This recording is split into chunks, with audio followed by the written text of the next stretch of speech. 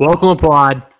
Welcome back into TCM Pod. We appreciate you joining us. Chris Mathis, Spencer Mathis, once again, as we just got underway with Week 10 of the NFL season, which hard to believe that it is already hitting Week 10. And we had a Thursday night game yesterday between the lowly Chicago Bears at Soldier Field taking on the lowly Carolina Panthers. The spread heading into that game was a 3-point spread, I believe, in favor of the Bears, and the Bears won 16-13. So a very exciting game on Thursday Night Football, if you will, to kick off this great weekend of sports, Week 10 of the NFL season, which hard to believe, Spence. We got a lot of news and notes to get into, but I still want to kind of reflect back on last week's loss for the Buccaneers.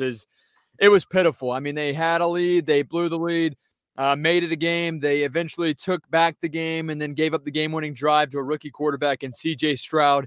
Not only that, but a rookie head coach in DeMeco Ryans, a rookie play caller as well there with the Houston Texans. I just can't get over that loss. It made it 4 consecutive losses now for the Buccaneers, and this is one of those losses and one of those games that this offseason I thought, hey, circle the Texans as an automatic win for the Buccaneers, and that was not the case. They couldn't hold their own. Defense was lackadaisical as they have been for the last 4 weeks, really. Yeah, it's usually one is on, one is off, and normally it's the defense that's a little bit better than the offense. I mean, some of these games, the defense has been giving up just 20 points, and then the offense puts up 7. This game, the offense finally has their best game of the season by far, 37 points for them. They go down and score what should have been a game-winning touchdown with about 37 seconds left. And then the defense goes out there, and in 37 seconds, they let a rookie quarterback drive down the field with his top target being Noah Brown. I mean, these guys – the Texans have some fast receivers, but a lot of these guys are no names. Of course, Noah Brown's been around the league for a while. Played for the Cowboys at one point. He's got a good tight end in Schultz. But other than that, I mean, to let a rookie quarterback do that to you, regardless of what rookie quarterback it is, he broke a ton of records against the Buccaneers. And that, like you said, was a penciled-in win before the season started. And they literally just lost to the Carolina Panthers, who we saw last night lose to the Chicago Bears. So for Tampa to give up 39 points to a struggling Houston Texans rookie quarterback, or not the rookie quarterback struggling, but the team is struggling. Quarterback's very good. And I think right now a lot of people are saying that Carolina's kicking themselves for drafting Bryce Young over C.J. Stroud whenever reports before the season were that the Panthers coach wanted C.J. Stroud, and I'm sure he's upset too. But again, they're both stuck with what they have, and the Buccaneers, regardless of how good C.J. Stroud may be, should not have given up 39 points, 5 touchdowns, and 470 pass yards to any rookie quarterback ever. Yeah, and this is one of those games that coming in, and I obviously, if you guys are just new to joining us, I'm Chris Mathis, Spencer Mathis here. Grew up Bucs fans. I now work at iHeartRadio Tampa Bay, so we talk a lot of Buccaneers football, and really grew up a diehard fan and still fans of the Bucs, obviously. But I'm more realistic about it now that I have to work, and I get to work in an environment like this and get to cover the team, so I don't necessarily have my emotions as attached as I once did. But watching that game just made me flashback to growing up as a kid, witnessing all these blowout losses or letting these rookie quarterbacks or quarterbacks thrown into the fire per se, dice up and dissect that Buccaneer defense. As you tweeted last weekend, Spence, it looked like the days of Mike Smith as the defensive coordinator for the Buccaneers, except it was Todd Bowles. And you know what, Todd Bowles, he's hung his head so high on his defense throughout his entire career, obviously has been known as a defensive-minded guy, and the last 4 weeks, going on 5 weeks now, their defense has been the worst in the NFL when it comes to coverage, yards allowed, points allowed. It's been brutal, and there really is no excuse for that. And the problem I have the most with is Carlton Davis talked all that smack coming into the season. Oh, we're going to wreck, and we're going to, blow some people away, and we're going to shock the world. And, Tom Brady was a small piece of our success. We don't need Tom. You guys don't know anything. And here he is getting toasted, absolutely toasted, obliterated by a rookie quarterback. And yes, he's good in C.J. Stroud. However, no excuse for the way he played on Sunday. Got toasted left and right and was really unparalleled to what we expected from Carlton Davis. But really, if you're going to talk all that smack, you got to back it up and at least hold your ground. He was the closest guy in the area on 3 touchdown passes for the Texans in that loss on Sunday. Yeah, it was a terrible defensive performance. And like you said, no excuse for Todd Bowles. He'll be out of the door next year. And obviously, as a fan, you never want your team to lose. But at the same time, you're kind of hoping sometimes if your team's going for a win. Maybe you're like a Patriots fan right now, praying for losses. Same thing with the Chicago Bears. Even though they won last night, they still strengthened their chances at the first overall pick because they have Carolina's, because Carolina traded so much to get Bryce Young. And then again, I mean, it would be nice to see the Buccaneers sneak into the playoffs somehow and still fire Todd Bowles. That's probably best case scenario. But what's going to happen most likely is the Buccaneers aren't going to be sniffing the playoffs this year. And it's not even Baker Mayfield's fault. It's just the team is just so discombobulated and they don't play together one bit. And for it to be miscommunication issues for a cornerback that's been in Todd Bowles' system his entire career, I just think that says a lot about Todd Bowles and his coaching abilities. Yeah, and there was a video that surfaced earlier this week of Todd Bowles talking about practice throughout this season and practicing going well. And then all of a sudden, come game day, the last 4 weeks, practice did not pay off. And there's a lot of question marks there. So Bucs will take on the Titans here in Tampa Bay at Raymond James Stadium on Sunday as they look to snap a 4-game losing skid. They've not had a 5-game losing skid since 2017, I believe. So they need to win on Sunday. And it would be a very disappointing and scary atmosphere for the Buccaneers and for Todd Bowles and his job security. Now, the Buccaneers, fortunately for Todd Bowles, do not fire their head coach midseason. They've never done that. Talking about the Glazer family, I don't know if this is a situation in which they would do that, but if the players start to completely just deafen out what Todd Bowles has to say, they might do so. But Spence, I know that coming into this, you wanted to talk about one of the most, it shouldn't be, but it is one of the most controversial plays in all of football. I'm talking about what one might call the tush push or brotherly shove. And it's a play that has really been implemented this season. And Jalen Hurts and the Philadelphia Eagles really got that under the way. And it's been taking off. Even last week, Bucs offensive coordinator Dave Canales talked about it and said that even he would like to implement that with the Buccaneers offense. I don't think that Baker Mayfield is that guy to do it. You do need a stout quarterback, a guy who can squat and do the work that Jalen Hurts can do. He's practically a running back at quarterback that has a cannon of an arm as well. But talk about what your thoughts here on the tush push and if you're in favor of it, if you want to ban it, and why you wanted to bring that up here today. Yeah, the tush push is just a play that whenever you're watching the Philadelphia Eagles, you really don't believe that they're going to be stopped on a 4th down. They're one of the first teams that I think I've ever seen that's in 4-down territory on every single drive, regardless of who they have in special teams, who they have at punter or whatnot. They're running this with a success rate of 92% this year. At one point in the beginning of October 6th, after week 4 came to a close, the Eagles had already run the tush push 37 times and had converted it for a first down or a touchdown 34 times. So a 92% success rate for that.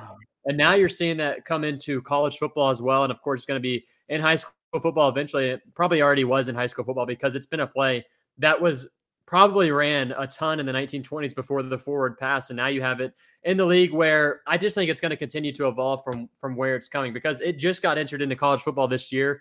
And you're already seeing teams in college. I believe last week there was a big touchdown on a fake tush push in college football. So this is a play that's going to evolve and teams eventually are going to have to figure out a way to stop it. And I think that's the way that it's going to have to be. The only way I could see the tush push ever being banned is if someone or some really big player, maybe even the quarterback, were to be injured, or if that becomes an issue where the quarterback continues to get hit in the head and targeting becomes an issue because of the tush push. But right now in college, in the NFL, there hasn't really been any injuries with the tush push.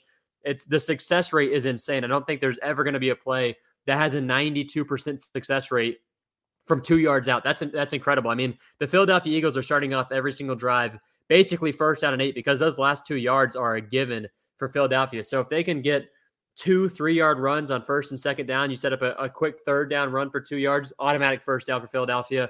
I believe the only team to stop them this year was the Buccaneers, and I think it was a miscue by Philadelphia in that week 2 matchup between the Bucs and Eagles where Devin White and Vita Vea got there quickly. And I think the only guy in the NFL that could really stop that in that picture right there is number 50 right there. Vita Vea stopped that himself by going low under Jason Kelce just because of his size. But I don't think it's going to be banned, and I think it's just going to continue to evolve. And that's really what we're seeing right now. You saw the Philadelphia Eagles run a tush push fake end around last week or 2 weeks ago now for a touchdown to close out their victory against the Commanders. So it's going to be interesting to see. And another thing is that not every team can run it, because if every team could run it, you would be seeing this every single 4th down. We still see regular quarterback sneaks. You saw 4th and 2 for Tampa Bay last week. They dropped back to throw, and they had to have Baker Mayfield scramble for it. But I just think it comes down to personnel, and the Eagles have the perfect personnel. They've got a great blocking tight end. They've got a big, strong offensive line, and they bring in one extra offensive lineman at tight end, and it really works out for them. And I don't think it's going to be banned anytime soon, and we're going to have to just watch the Philadelphia Eagles perfect this play. And right now, it's got to be the highest percentage first down conversion or touchdown conversion rate in NFL history of any singular play from 2 yards or shorter. Yeah, I think maybe before that it was Tom Brady and his infamous sneak. Now it's the tush push, the brotherly shove. And, you mentioned that you don't expect it to be banned, but a lot of people are saying, hey, it should be banned. Players are getting injured. However, I think there's a craft to it. Football is a dangerous sport in itself, and they're playing football. They're getting paid millions of dollars. They know exactly what they sign up for when they sign the dotted line. And you know what? If Jalen Hurts decided, hey, this just isn't for me, I don't want to do this anymore, I don't want to risk my legs, he has that pull and that say-so to where he could tell his head coach, hey, coach, I don't feel like running this as many times as we have, or, hey, I only want to do this in dire situations, game on the line, or something of that nature. But he hasn't said that. I'm all for the tush push. And you know what?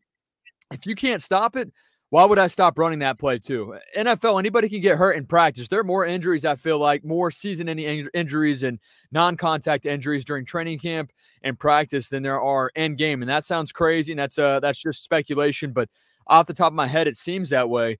Why stop that? You have to be able to appreciate the craft and the expertise of this play. And you know what? If a defense does continuously stop it, mad props to that defense and to that defensive coordinator and the head coach for finding a way to stop it. And if, for example, the Buccaneers did find a way to stop it that one time in week 2 of the season, if they can only stop it consistently, I'd be impressed. One time, cool. But in order to find a way in the recipe to stop it over and over again, that would be where I'm impressed with. I'm all for keeping the tush push. Don't ban it, NFL. It's fun to watch. It's frustrating. But you know what? If I were an Eagle fan or if I were reporting for the Eagles, I would love to see that success rate continue to climb. I'm all for it. You guys can opine down below in the comments. You can tweet at the Chris Mathis at L Savage Spence. Comment down below, like, and subscribe. But as always, we do our pigskin pick'em here. It's a lightning round today as we round out the show with 4-5 Indianapolis Colts taking on the 2-7 New England Patriots in Frankfurt, Germany, Sunday morning, 9:30 kickoff. Colts 2.5-point favorite, over under 42.5 points. Yeah, nobody's waking up for this game. The Colts are going to win this one by over 3 points. I think that Bill Belichick and the Patriots are checked out. And we may not see Bill Belichick in the NFL come next season. He hasn't had any success without Tom Brady, and I don't think he wants to stick around for Mac Jones, and I'm not sure any team would want to hire him with the new wave of head coaches coming into the league. So give me the Colts over 3 points in this game. I think the spread at 42.5 is a little high for this game. I don't foresee the Patriots scoring over 17 points. The Colts defense has been pretty good this year, and they have a couple of really good cornerbacks. And a surprising 4-5 team. Would be very interesting to see them go 5-5 through the first 10 games of the year. I'm going to take the Colts as well. I think it's more like a 21-17 victory there for the Colts. Again, I'm taking the under of the over-under. The Packers take on the Steelers in Pittsburgh. Pittsburgh, a 3.5-point favorite. Over-under set at 38.5 here on Sunday. Packers Steelers. I'm going to have to go with the Pittsburgh Steelers in this game by far. I just don't think Jordan Love has really shown that much. His receiving core is almost as bad as Patrick Mahomes has been in terms of drops this season. And it's tough for a young quarterback to do anything whenever your team can't catch the football and whenever he makes some boneheaded plays. And I see T.J. Watt coming at him and a couple other defenders. Cameron Hayward's back for the Steelers. I don't think he's going to have much time to throw. I think we're going to see a lot of interceptions in that game from Love, probably 2 or 3. Give me the Steelers in that one as well. I'm going to take the Steelers with the spread. Now, the New Orleans Saints, they'll take on the Minnesota Vikings. And Minnesota, we saw Josh Dobbs do his thing this week. An incredible performance by him. His first game, somehow thrown into the fire, wins the game. The visiting Saints, 3-point favorites, over under 40.5. Yeah, I mean, if the Vikings can beat the Falcons, I think the Vikings could also beat the New Orleans Saints, especially at home. And I'm gonna take the Vikings in this game, riding that Josh Dobbs train. He's got a week extra to practice, and I think he's a pretty serviceable quarterback. And again, it's just going to come down to that Vikings defense, which has been a little bit lackluster over the last couple of years because whenever it was their previous head coach, that was basically all they had. Now it's a good offense and a bad defense. But I'm going to take Minnesota in this game, and I want to keep seeing them win so we can see Justin Jefferson back in the NFL this season. Saints, I am going to roll with the Saints on the road. Give me the spread as well, 3 points. Baltimore Ravens, they've been feasting as of late. They'll host the Cleveland Browns. The Ravens, 6.5-point favorites. The over-under, 38.5 in this one. Yeah, that's going to be within 6.5 points. I don't care who the quarterback is for the Browns. Obviously, the Ravens-Browns is always a great matchup. I'm going to say whoever wins this game is within 3 points of the other. And I'm going to go with a surprise pick here. I think the Ravens have been riding a super high wave. I don't think they're as good coming down the stretch, especially against an AFC North team like themselves and the Cleveland Browns. So I'm going to take Cleveland in this game by 3 points. It's a tough pick, Wow. but again, I think I like the Ravens coming off that wave they've been riding recently, just blowing out teams like the Lions and Seahawks. Wow, that's incredible. I am going to go with the Ravens in this game. I don't know about 6.5. I'll do a backdoor cover there for the Browns. San Francisco at Jacksonville. The Jags look to win their 6th straight game. The Niners, they look to avoid their 4th consecutive loss. 49ers, 3-point favorites on the road. The over-under 44.5. Yeah, I don't see this. I don't see the 49ers losing 4 in a row. Purdy's got to get it back, but I mean, that defense has not been great recently. I'm going to take the 49ers in this game to get back and not go to 4 in a row for themselves. As much as I agree with you, I don't want to, pick the same here. I think this could be a toss-up. I'm going to go with Jacksonville to win this game, winning their 6th straight of the season. All right, moving on now. Let's go down the line. Oh, one of our fans, a big-time listener of the podcast, your guy, shout him out for sure. The inspired Las Vegas Raiders host the Jets. Raiders 1-point favorites at home, over under 36.5. Yeah, give me lose Raiders over the New York Jets in this game. They're riding high. They've got a new interim head coach. He's got them smoking cigars after beating the Giants with a 4th-string quarterback. I'm going to take the Raiders in this one. I think the culture has changed in a weird way, and this is a good test for them, at least offensively, with that rookie quarterback, Aiden O'Connell. You know what? Max Crosby against that Jets offensive line and Zach Wilson, the guy who hangs onto the football. Yeah, it's not going to be pretty at all for Zach Wilson and the Jets. And they might make a quarterback change to Trevor Siemian mid-game. That's my prediction. I'm going to go with the Raiders in this game at home. They're going to win by more than a point for sure. Obviously, they'd have to. Well, they don't have to. I'm going to go by 3 or 4 in that one. Monday Night Football, Broncos at Bills. Bills 7-point favorites and primetime over under 46.5. Bills by a lot. They've got to get back on track in terms of winning games. They haven't been great this season. Josh Allen, get back game for him. Going to probably smack the Denver Broncos on Monday night. I'm going to go with the Bills as well. They have to win. And we talk about Josh Allen. He's been banged up throughout the season. He's been also a turnover machine, truly. I think he's going to play inspired football here on prime time in front of the world to see. Now, final game, Tennessee Titans take on the Buccaneers here in Tampa Bay. Will the Bucs snap that 4-game losing skid? They are 1-point favorites at home, the over under 39.5. Yeah, I don't think the Bucs are going to lose 5 games in a row, regardless of how bad of a team they may be. And again, the NFC South is so bad this season. They've got a chance to crawl back in. This is a game that they must win. If you don't, the season's over. Let's see what way the Buccaneers team's going to go. But right now, I think the Bucs win this game on Sunday at home. Baker Mayfield with a good game against that terrible Titans secondary. They've got to be able to do something against that team. And if they don't, dead to rights for the rest of the season. And I'm going to pick against them for the rest of the year. Oh, all right, well, here it is. It's going to be warm on Sunday afternoon right here in Tampa, Florida. You know what? The Bucs are known to stop the run, but if Derrick Henry is going full steam ahead late in the ball game, I don't know. I don't like their chances. Man, and the Bucs defense has been soft. You got a safety, Ryan Neal, who is typically and traditionally a good tackler, but he takes terrible angles. So it's like he's good form tackler, but he takes bad angles. There's no give there. I don't know, man. I'm going to go with the Titans.